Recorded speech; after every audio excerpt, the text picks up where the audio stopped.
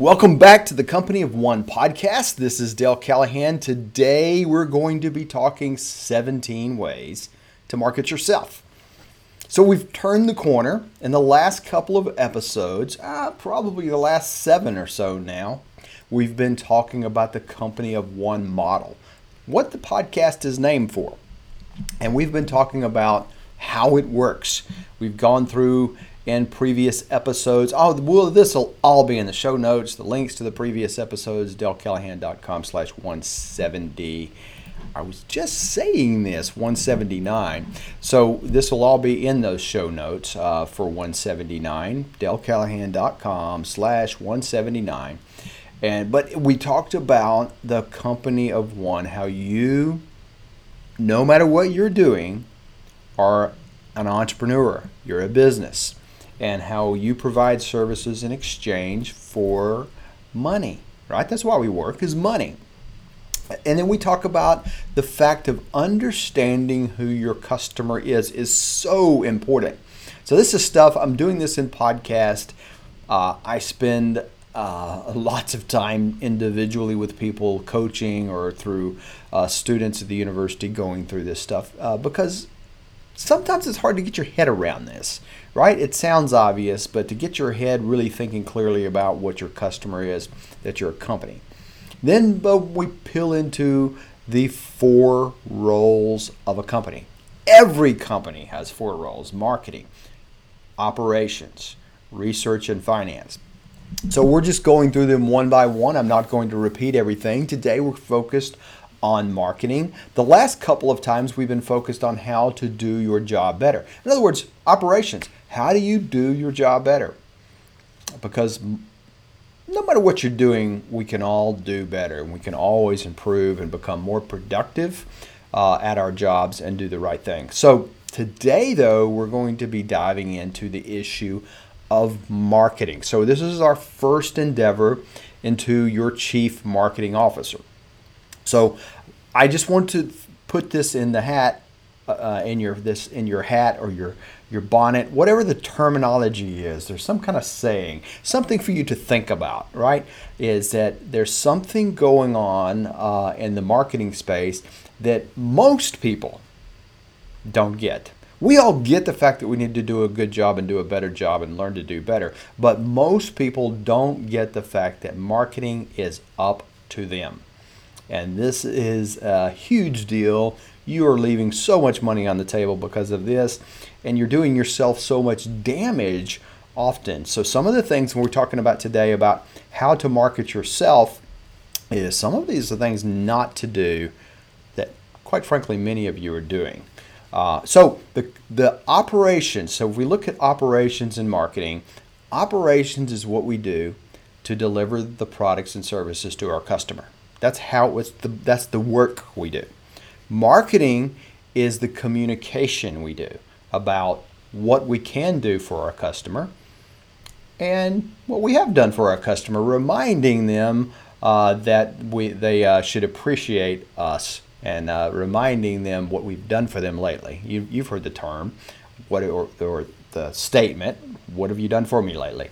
We all think that, right? We all think about that.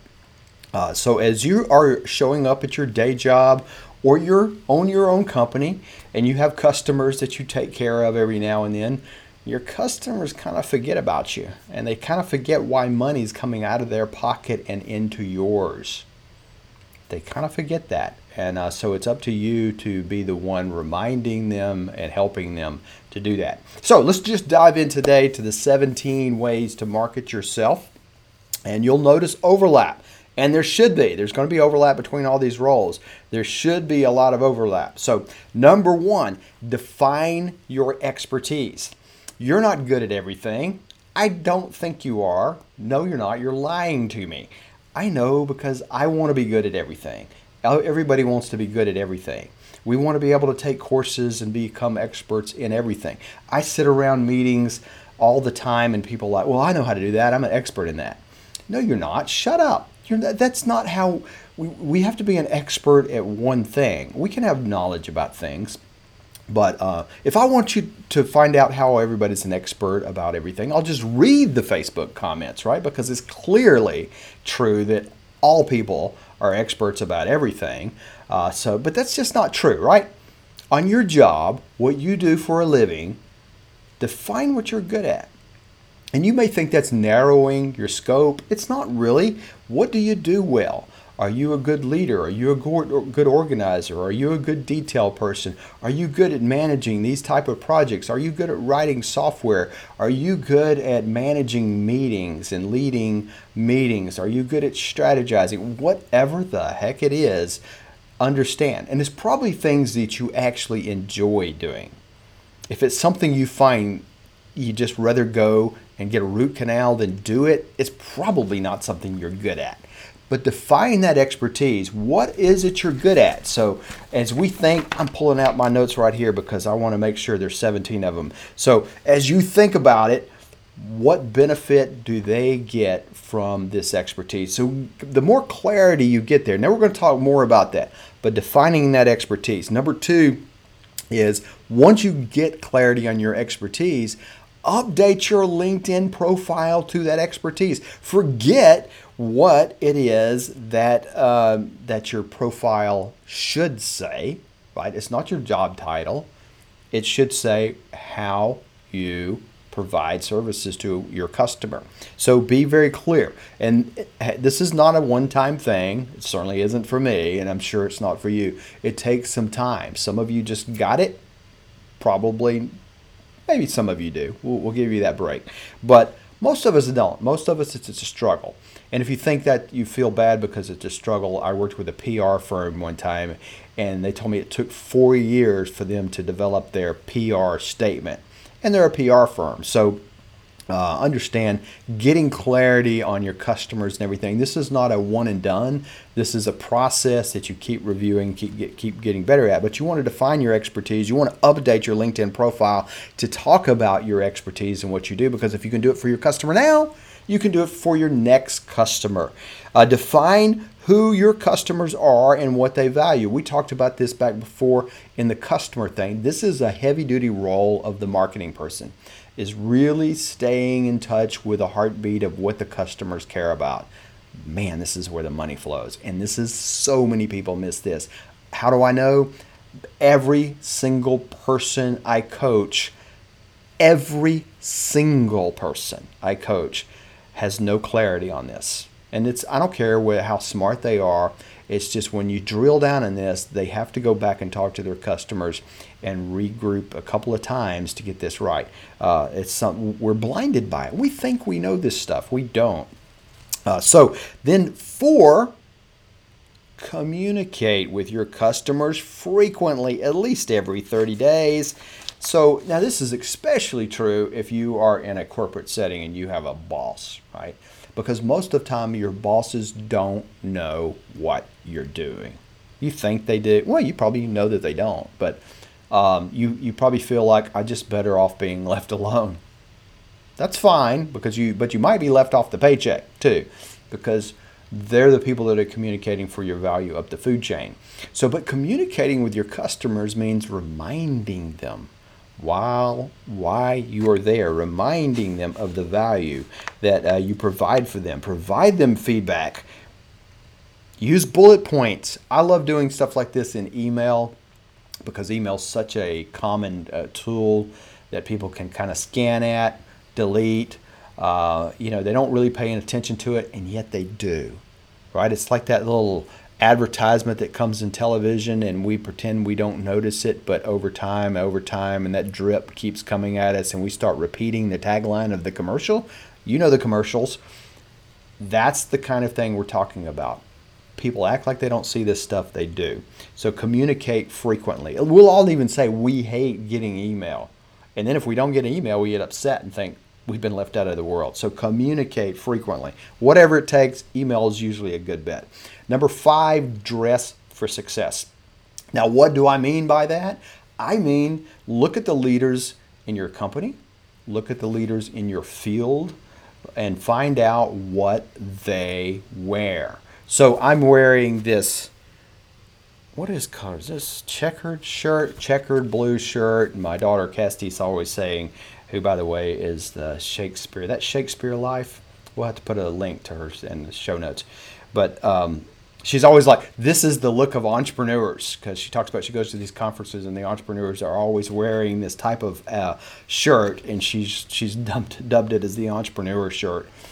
So if that's true, if that's what you see everybody wearing, and you kind of want to dress to that leader, whatever it is, it's not always a suit and tie, right? It's not always really, really dressed up fancy. It depends on what's in your field. But you certainly don't want to dress less than them, because you can rise above that, but why? It's too tough. So number 6, straighten up. Now what I mean by this is posture.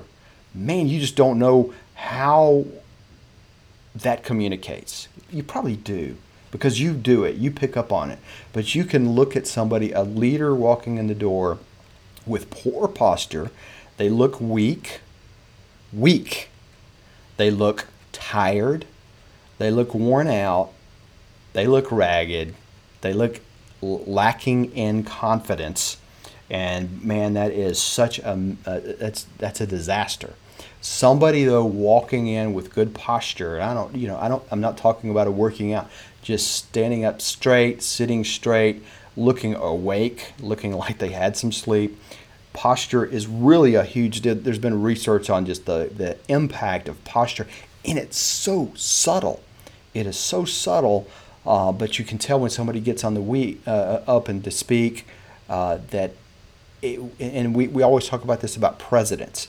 Presidents start to look old, tired, and weak after they've been in office for a while, oftentimes anyways. There may be some exceptions now, but and it starts to deliver a message of losing their game. So straighten up. Number 7, watch your language. Now this one, I know we're in the world that everybody thinks foul language is a really, really cool thing to do. Gary Vee's out there doing it, right? And so there's a whole lot of people, especially in the world of entrepreneurs, who are trying to be Gary Vee. As a friend of mine says, I'm sick of everybody trying to be Gary Vee. But generally speaking, let me just tell you, nobody's ever hired anybody because they use that kind of language. Nobody's ever done business with somebody because of it, but people have lost business because of it. Gary Vee may have too, but he's past that now. If you're not, then maybe you should pay attention to it. It's just not cool. It adds no value. And generally speaking, I hear people say stuff like that, and they'll be in meetings, and they'll leave, and we'll be evaluating something with them, and nobody will ever say, I just don't like that guy because he uses foul language. What they'll say is, he just struck me as unprofessional. That's what they say. What they mean is, I don't like the way he talks.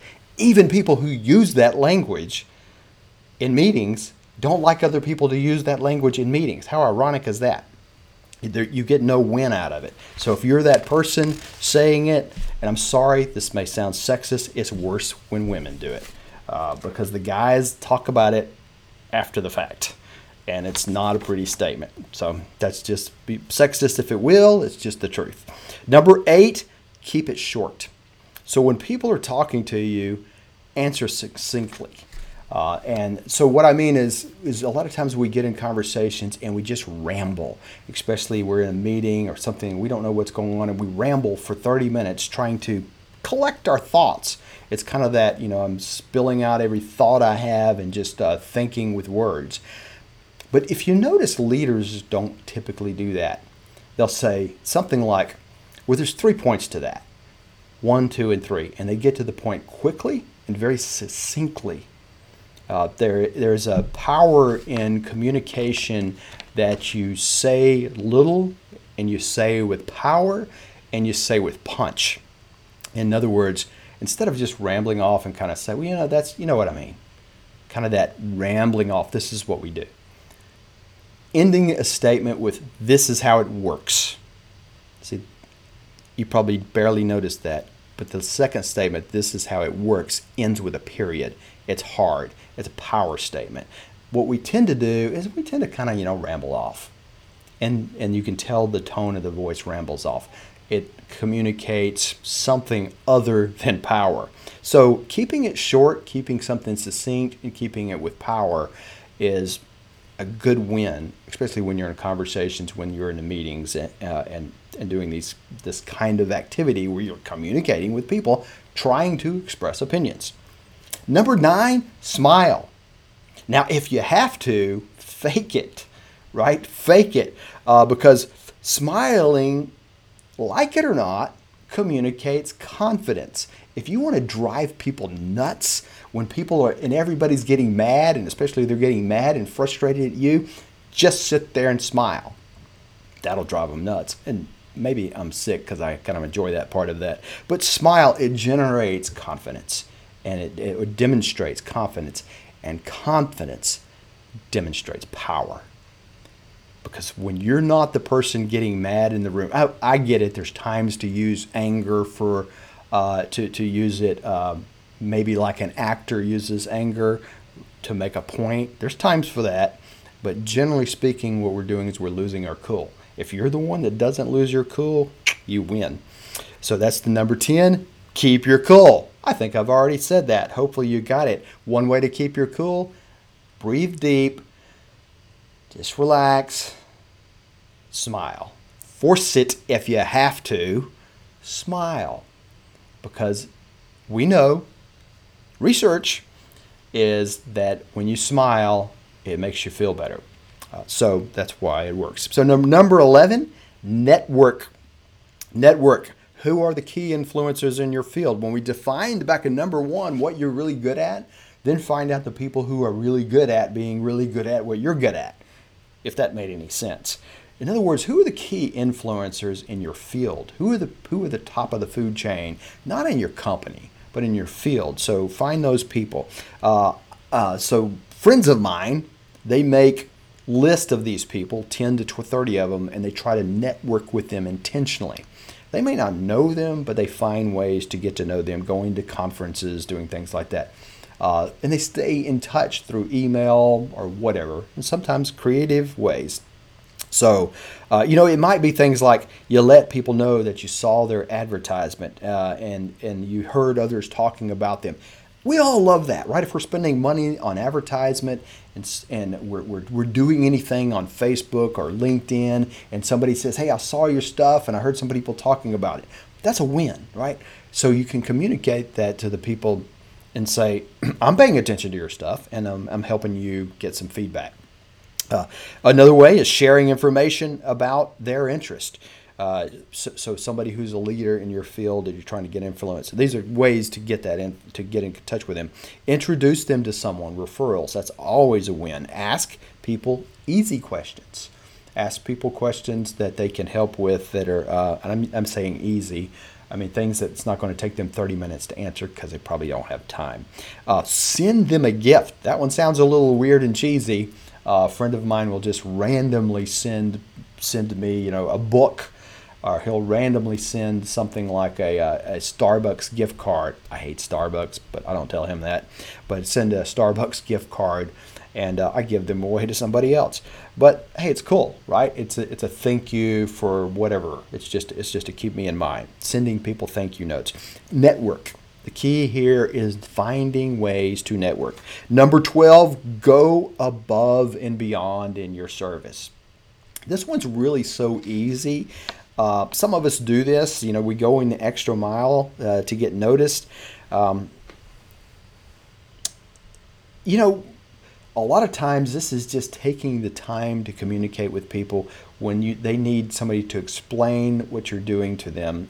And especially when we're dealing with technologies and we're dealing with, the people, your customers may not know the details of what you're doing, but when you can stop and explain things in their language and how it matters to them, and you're going above and beyond, and you find out what your customers' pain points are, and you go a little bit above and beyond and offer them a little bit more than they needed, it gets really, really noticed. So number 13, finding your people and finding a way to hang out with them. Now, by your people, I'm going back to the influencers, but also the people, and so it's probably your influencers or the key influencers in your field, but it's probably also people you love to learn from. You love being around them. They don't make you mad and want to punch a hole in the wall because listening to their politics or listening to how they think about things. Is it being around like-minded people? Yeah, I'm sorry. It kind of is. I mean, you may not agree on everything. That's cool. But in general, there are people who are struggling along your path, maybe ahead of you, maybe behind you. They're doing something that's not directly what you're doing, but it's related. Finding those people, conferences, forums, groups on Facebook and LinkedIn and those kind of tools are great places to get connected to these people and finding who the influencers are. So number 14, make your social media work for you and not against you. What are you communicating on social media? Does it fit your desired professional image? Now, right now, I'm sitting here watching a whole bunch of people and brands. I'm using brands because we're all a brand. Communicate a lot of expertise about COVID-19, a lot of expertise about rioting and police shootings and things like that. We're seeing all kinds of people on all sides, right, communicate a whole bunch of stuff that I think, well, there's research to indicate it helps their brand in one way, but it turns off a whole bunch of people in another way, and they're silent. You don't know. And it's one of those things, where was your win? Where was your really big win in that? And I don't mean somebody saying I'm concerned for something, or like in the COVID-19, we're concerned for the people and we want to be safe and those things. But the people expressing strong opinions of, hey, the research shows this or the research shows that, and go wear your mask, don't wear your mask. There's just no point in it unless that's what you do. And you may disagree with that, but what's your brand? Is that your brand? And if that's the brand you wanted to be communicating, but let me just tell you, great. But most people, their social media is part damaging. They don't have enough of their own life, personal life out there. Like a lot of brands are all stuffy and professional, or they're too whimsical, or they're too opinionated, and especially when you're not a company brand, when you're just a personal brand and you're showing up at work and you're trying to be professional, but you've got, all this stuff that I just talked about. Your Facebook page is laced with 4-letter words and showing you out drinking and partying and all that kind of things. And that's not what you're displaying at work. That doesn't work at work. Well, it bleeds over. It's the same thing. They're looking at it. Just, you may not think they are. In meetings, number 15, going to meetings prepared. I know you love going to meetings and sitting there waiting for them to come up with a point of the meeting. 15 minutes in, we're trying to figure out what's this meeting about. The meetings, pretty much every meeting, right? But be the person that's in the meeting, that's prepared for the meeting. Contribute as needed. Stay on point. Don't get in the weeds. And then leave. Leaving the meeting is really a good idea because some people like to linger. I don't talk about networking here. I'm talking about just that side garbage conversation that's really not getting anywhere. Be on point, be focused. And if there's no agenda to the meeting, you control the agenda. That's always the fun part. Number 16, when given command, take charge.